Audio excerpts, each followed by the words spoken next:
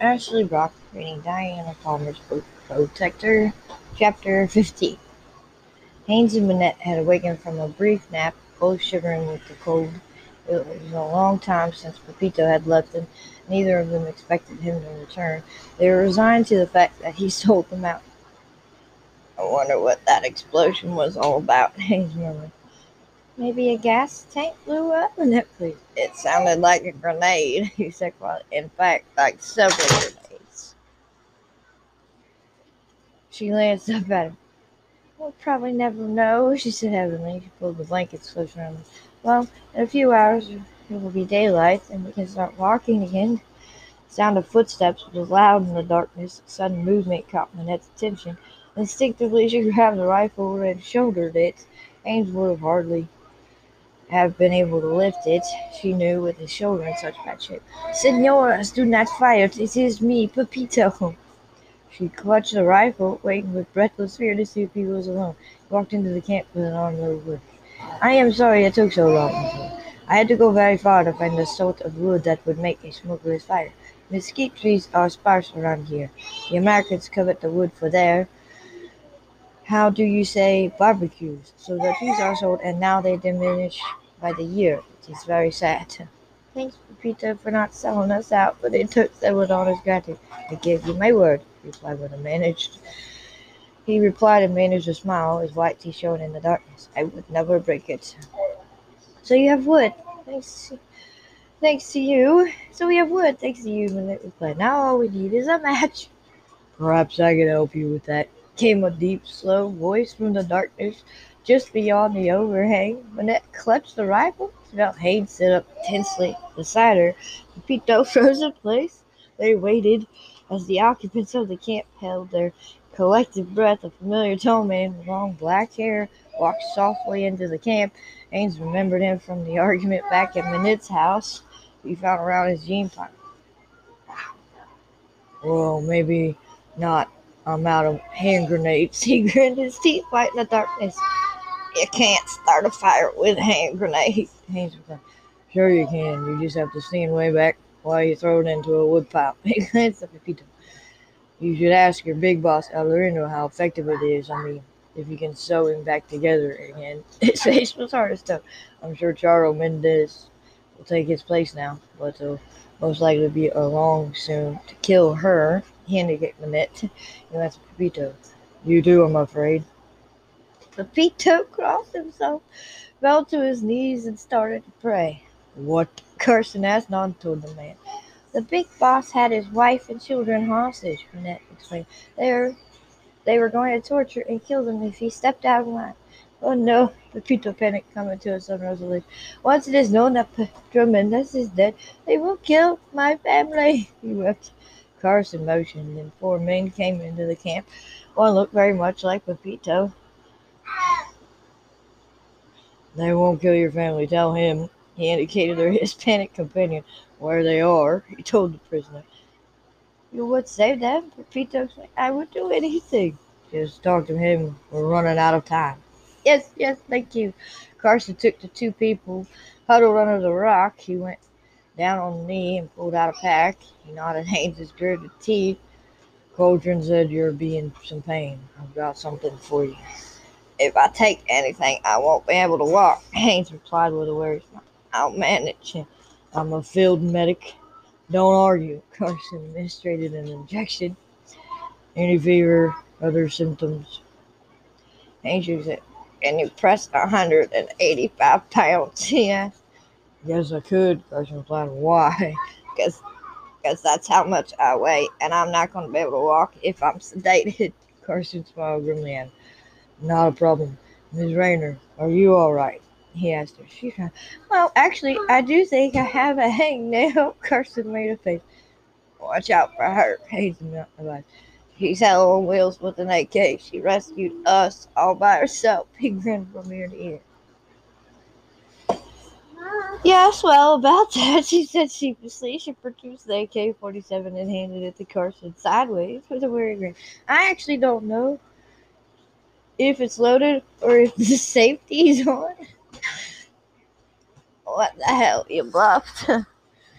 Haynes explained. She thought, well, I couldn't actually take the time to check, if you know what I mean. Pepito might have noticed that I couldn't fire the damn thing. Mommy. Haynes burst out laughing and held out an arm. She went under it, clung to. I'm never playing poker with you, he told her. He kissed her. She grinned up at him. Good idea. Carson just shook his head. In case you wondered, it is loaded and the safety's off. Too much information, she told him. I don't want to know. It's secret. I hate guns. Me? You have to learn to tolerate them, though. Haynes told her sheriff's wife has to conform a little bit. You're marrying him? Carson asked her. Apparently, she laughed. I'm not coming to the wedding. Wait until you're invited to refuse your bride. Not coming anyway. She laughed. Okay, but thank you for saving us. I thought you already did that. He replied in his dark eyes smiled. Saved yourself and him. I just got us out of captivity. It's still on our way to the border. We were lost. Not anymore. I still can't walk much further. Haynes had to admit, although it hurt his pride. No worries, I told you. He held up a hand, made a circular motion with it. The flare lit up the night. Seconds later, the sound of a huge helicopter was heard as it approached. See? He added to Haynes and laughed. They arrived back at Manette's house, exhausted, to be with tearful, anxious faces when they walked inside.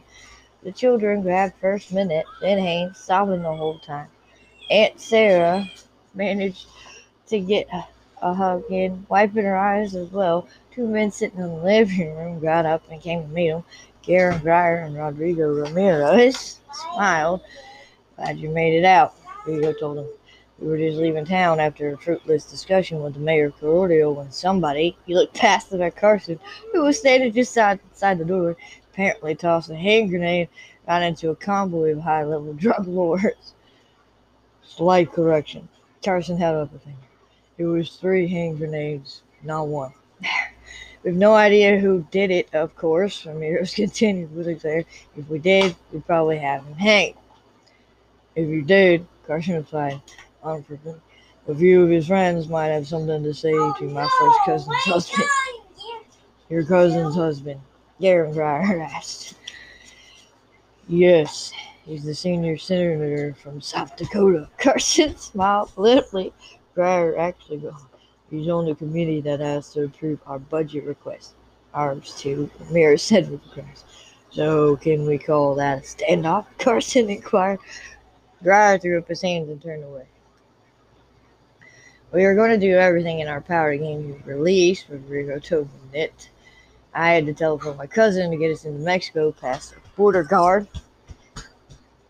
Your cousin, Haynes asked. Your cousin, Haynes asked. He was president of Mexico until the recent election. Carson glared at him. Name dropping, very unclothed. Ramirez actually grinned. We were on our way out of town to call on our negotiator to deal with the mayor when the convoy blew up. But the wheels of government turned slowly, Ramirez said. Too slowly for some of us. Carson interjected. You're lucky not to be on your way to federal prison, Grier said shortly. Carson made a face at him. Come on, guys. I believe in the rule of law as much as you do, Haynes added, but in this case, Minette would have been long dead before diplomacy did its work, and so would I. I have to agree, Ramirez said. Well, I owe my life to one of your colleagues, he added, of course, having suffered a kidnapping myself some years ago.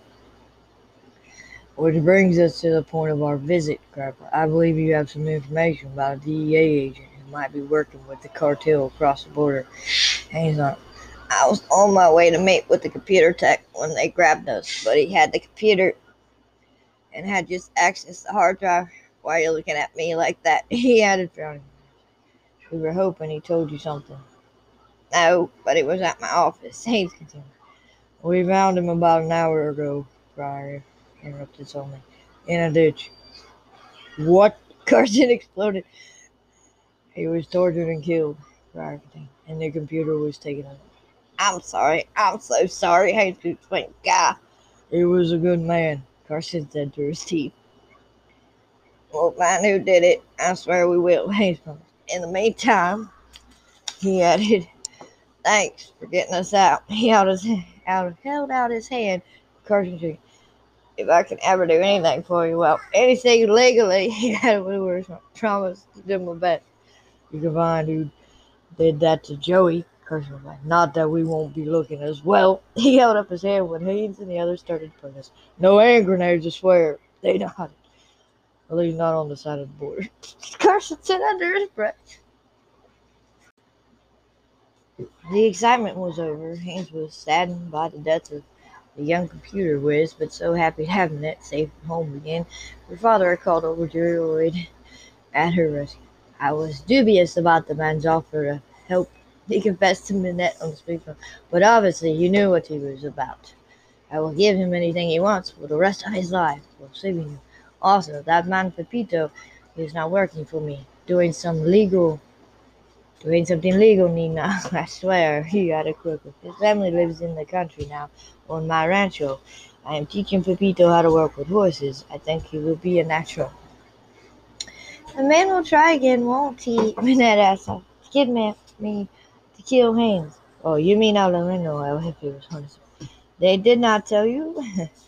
Tell me what? She asked, exchanging puzzled glances with Haynes. Alorino was so excited about your captor that he wished to see you tortured, he said grimly. So he and his lieutenant were in the convoy that was on his way to the mayor's house. Someone, I cannot think who, lobbed a hand grenade into his SUV. He's dead? Then explained. Oh yes, quite dead, along with the boss who was going to torture you for him. I assure you, we've dealt a savage blow to the drug organization, which leaves only mine in command of the entire territory. He added with a smug laugh. But I thought the Frutas gang controlled it, Minette replied. Nina, he said softly. The Frutas brothers were my first cousins. This is one brother left. The whole family, he chuckled. She got her breath. Well, you do want... Yet they will understand that if you do anything illegal here, I'll have to arrest you. He told him, I'll do it sadly, but I'll do it. I know that, no worries. I have no intentions of breaking the law on American soil. I have my daughter's welfare and reputation to consider. Thanks, Minette, and thanks for sending that absolutely certified lunatic to save us. As I understand it, you saved yourself in the sheriff. I helped, said Monica. The Beto has told me everything, including about the jewel, what do you call it, tulip gold handler. I have hardly stopped laughing since. My daughter, the young some warrior, she laughed so copiously. I guess we never know what we can do until we're put to the test, she agreed. I am most proud of you, he added. Your mother, God rest her blessed soul, would be very proud also. Thanks. Sure, your injuries were not complicated by the kidnapping. Now I'm doing very well, he replied, looking at Rowan. By the way, I'm marrying your daughter. Yes, so I have heard, he chuckled. This does please me. In return, I will make sure that none of my people break the law in your jurisdiction. You have my word. I'll be grateful, Haynes told him with a wan twist of his lips. And for the time being, it would be as well if no one knew our relationship. For certain, Nina, I will always have enemies, he added. This byproduct of the disparate times in which we live, the trade in which I involve myself. We'll be vigilant, Haynes promised. That is all I ask. Are you sure you want to marry me? Minette asked later when they were alone in Haynes's bedroom after the children and Sarah had gone to bed. I mean, I run a newspaper, and what a scoop I'm going to have on the front page next week. But my father is a notorious drug lord. My brother was a notorious drug user, Haynes muttered. We both have things to live with, or live down, whichever it is. The important thing is that we have each other. He smiled slowly. Yes. He bent to her mouth. Have I told you, he whispered into her mouth, that I love you quite madly? It hurt you. No. It might well do. She linked her arms around her. I love you too, she said a little shyly. His smile was like, I had a feeling he moved over here. He eased her down on the other side of him. He was wearing pajama bottoms and nothing else. She was in slacks and a t-shirt, but a few minutes later those articles of clothing were on the floor. "This is not a good idea," she panted even as he opened her legs so that he could slap them. "We're getting married as soon as we get a license," he groaned, sliding his good arm hand under her hips to publicly announced our intentions. "Oh God," he groaned so harshly that she thought he was dying. But at the same time she heard the groan, she felt the hardness of him go right inside her, with an enthusiasm that almost dampened the sudden sharp pain that made her grind her teeth together. "I'm sorry," he whispered brokenly, even as he kept, "I can't help it." I know. She didn't have to be told that it had been years for him. He was so hungry that he could barely contain it. He felt his mouth covering hers, his hands going between them, quickly to touch her in ways that shocked at first, and then delighted her. "Try to relax," he went, "I'll make it as good for you as I can." "It's all right," she moved with him, lifting to the sudden urgency of his body. Felt his hand tense away the pain and replace it with a tension that grew and grew and grew till it exploded in a hail of white heat, then enveloped her, consumed her. She heard the quick, sharp movements of their bodies against the crisp sheets, saw the ceiling come and go over Haines's shoulder as he drove blindly for satisfaction. She thought there wouldn't be time, that she wouldn't catch up to him before he found his own satisfaction, but her body followed his, arched up to receive it, ground itself against his hips until she felt the heat suddenly burst inside her, just as he groaned hoarsely and shivered again and again, marching down into her with all the power of his hot body. She clung to him, her lips on his chest, on his throat, as the furious heat washed over them and left him breathless and damp with sweat. "Too quick," he whispered apologetically. "I'm sorry." "No, I felt it," she whispered back, "but I really felt it." He lifted his head, still breathing heavily, and looked into her melting dark eyes. "I hurt you." "Collateral damage, not unexpected after such a barrage." "Shucking on," he grinned. "Yes." The smile faded. He held her eyes while he moved, slowly, rotating his hips. She gasped. He did it again, watched her for signs of discomfort. Fascinated with this new adventure, she looked down, saw her curiosity, and lifted his hips. Let her watch as he eased down again, penetrating her very gently. "So that's what it looks like," she whispered huskily. "And how it feels." She looked up into his face, all his eyes go to her breast, her tips hard as stone, her body rippled as he moved on it. "I never dreamed it would be so intimate," she thought. "I never dreamed it would be so perfect. The first time," he was right. "The only thing I didn't like was having to hurt you." It only hurt a little. She felt more confident now. She lifted her own hips and moved them and watched his face complete. "And you can make it up to me right now like this." He shuddered as she moved on him. "Don't fight it," she whispered. "Don't hold back. Don't hold anything back. Go inside me as hard as you can, as deep as you can." The words burned him with his passion and white hot urgency. He pushed down into her and caught her close, reverting her to him while he drove into her. His eyes were wild with passion, his face rigid with torture. "Watch me," he would watch. She couldn't have dragged her eyes away to save her life.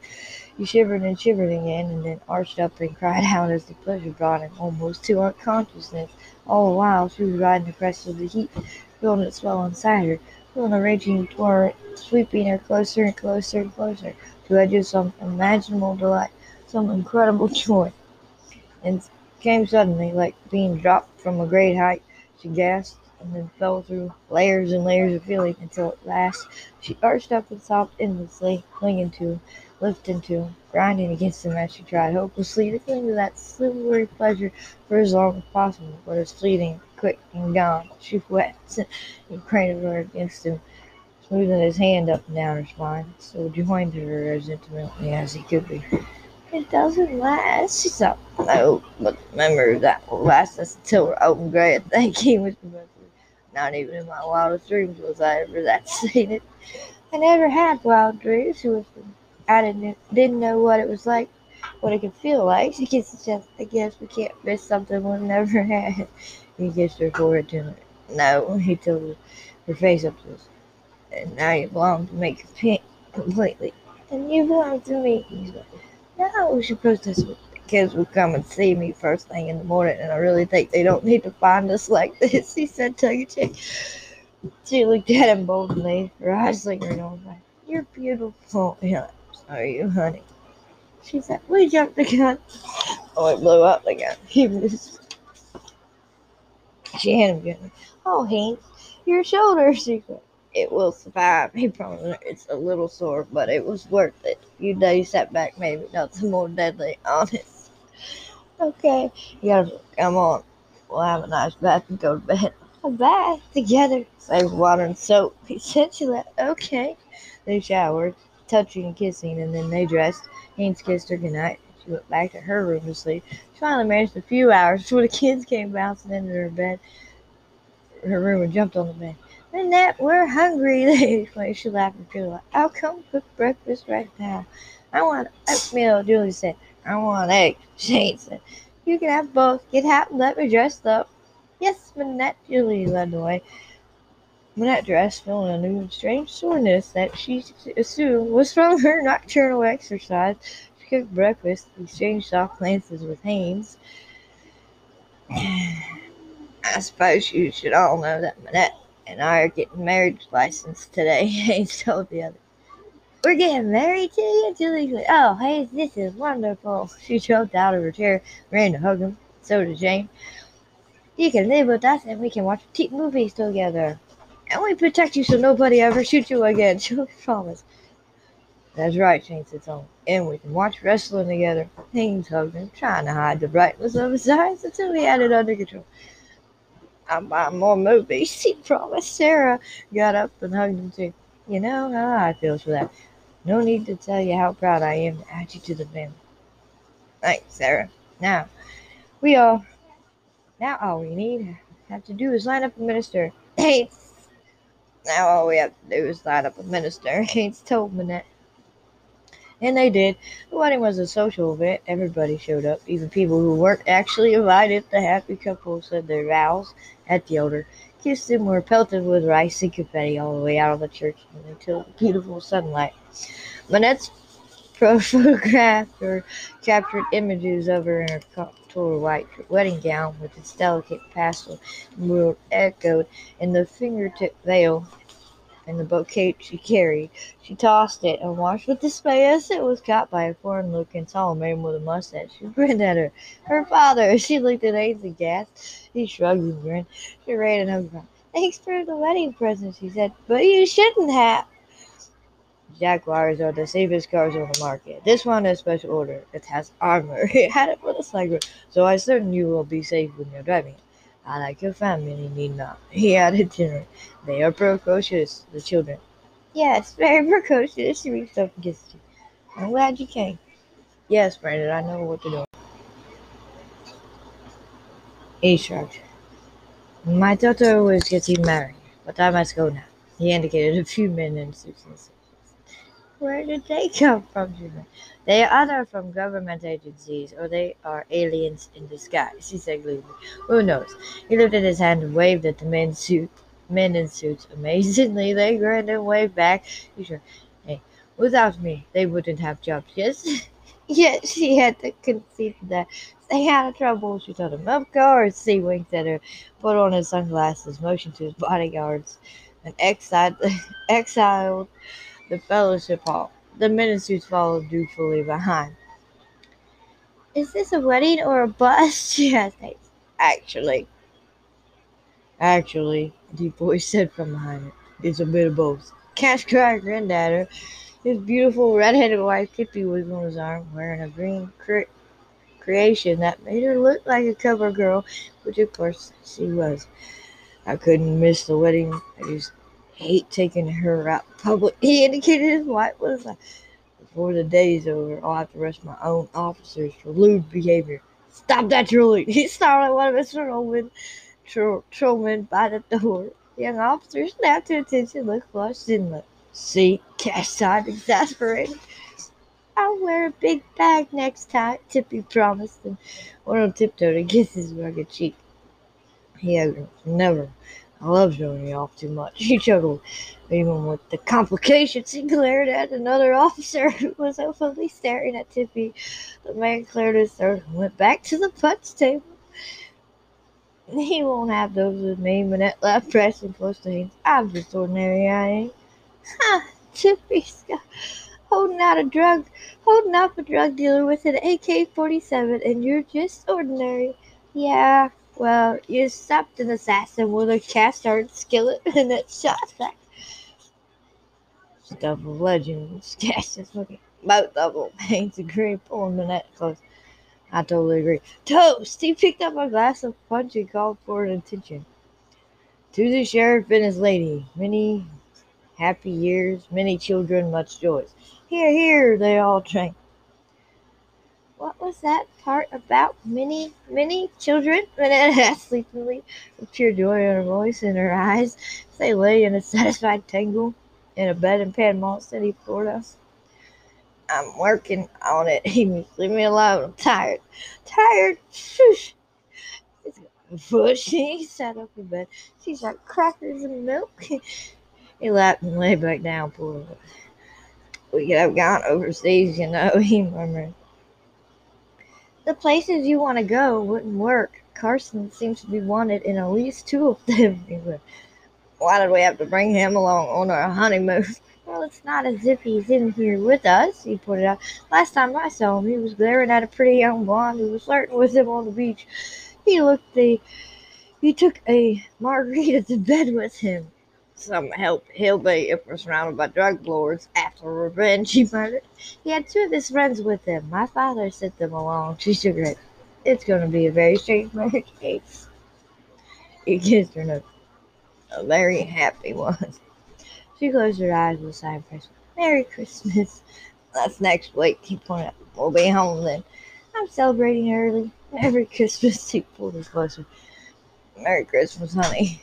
She curled up in his arms and went to sleep. The next morning they had breakfast and walked along the beach, watching the tide roll in and out on tiny white foamy waves. She danced in and out of them because it was too cold to go wading. We'd have to come here in warm weather and bring the kids, he said, smiling. They'll love playing in the sand. You really don't mind that I've already got a ready-made family, do you? She said. They're my kids. I love them. They love you too. So do I, she had a softly rain kiss her. I love you too, honey. Forever. Forever. She looked out off of Mexico, her eyes bright with love and happiness, looking forward to a future she never expected. Her hand tangled in Haines's and she moved closer to him. Life is an unexpected journey, she said philosophically.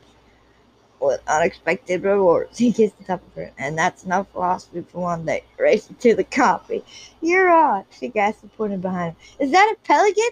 While he was diverted, she burst into a run and made the door just seconds ahead of him. She was still laughing when he reached her. End of chapter 15.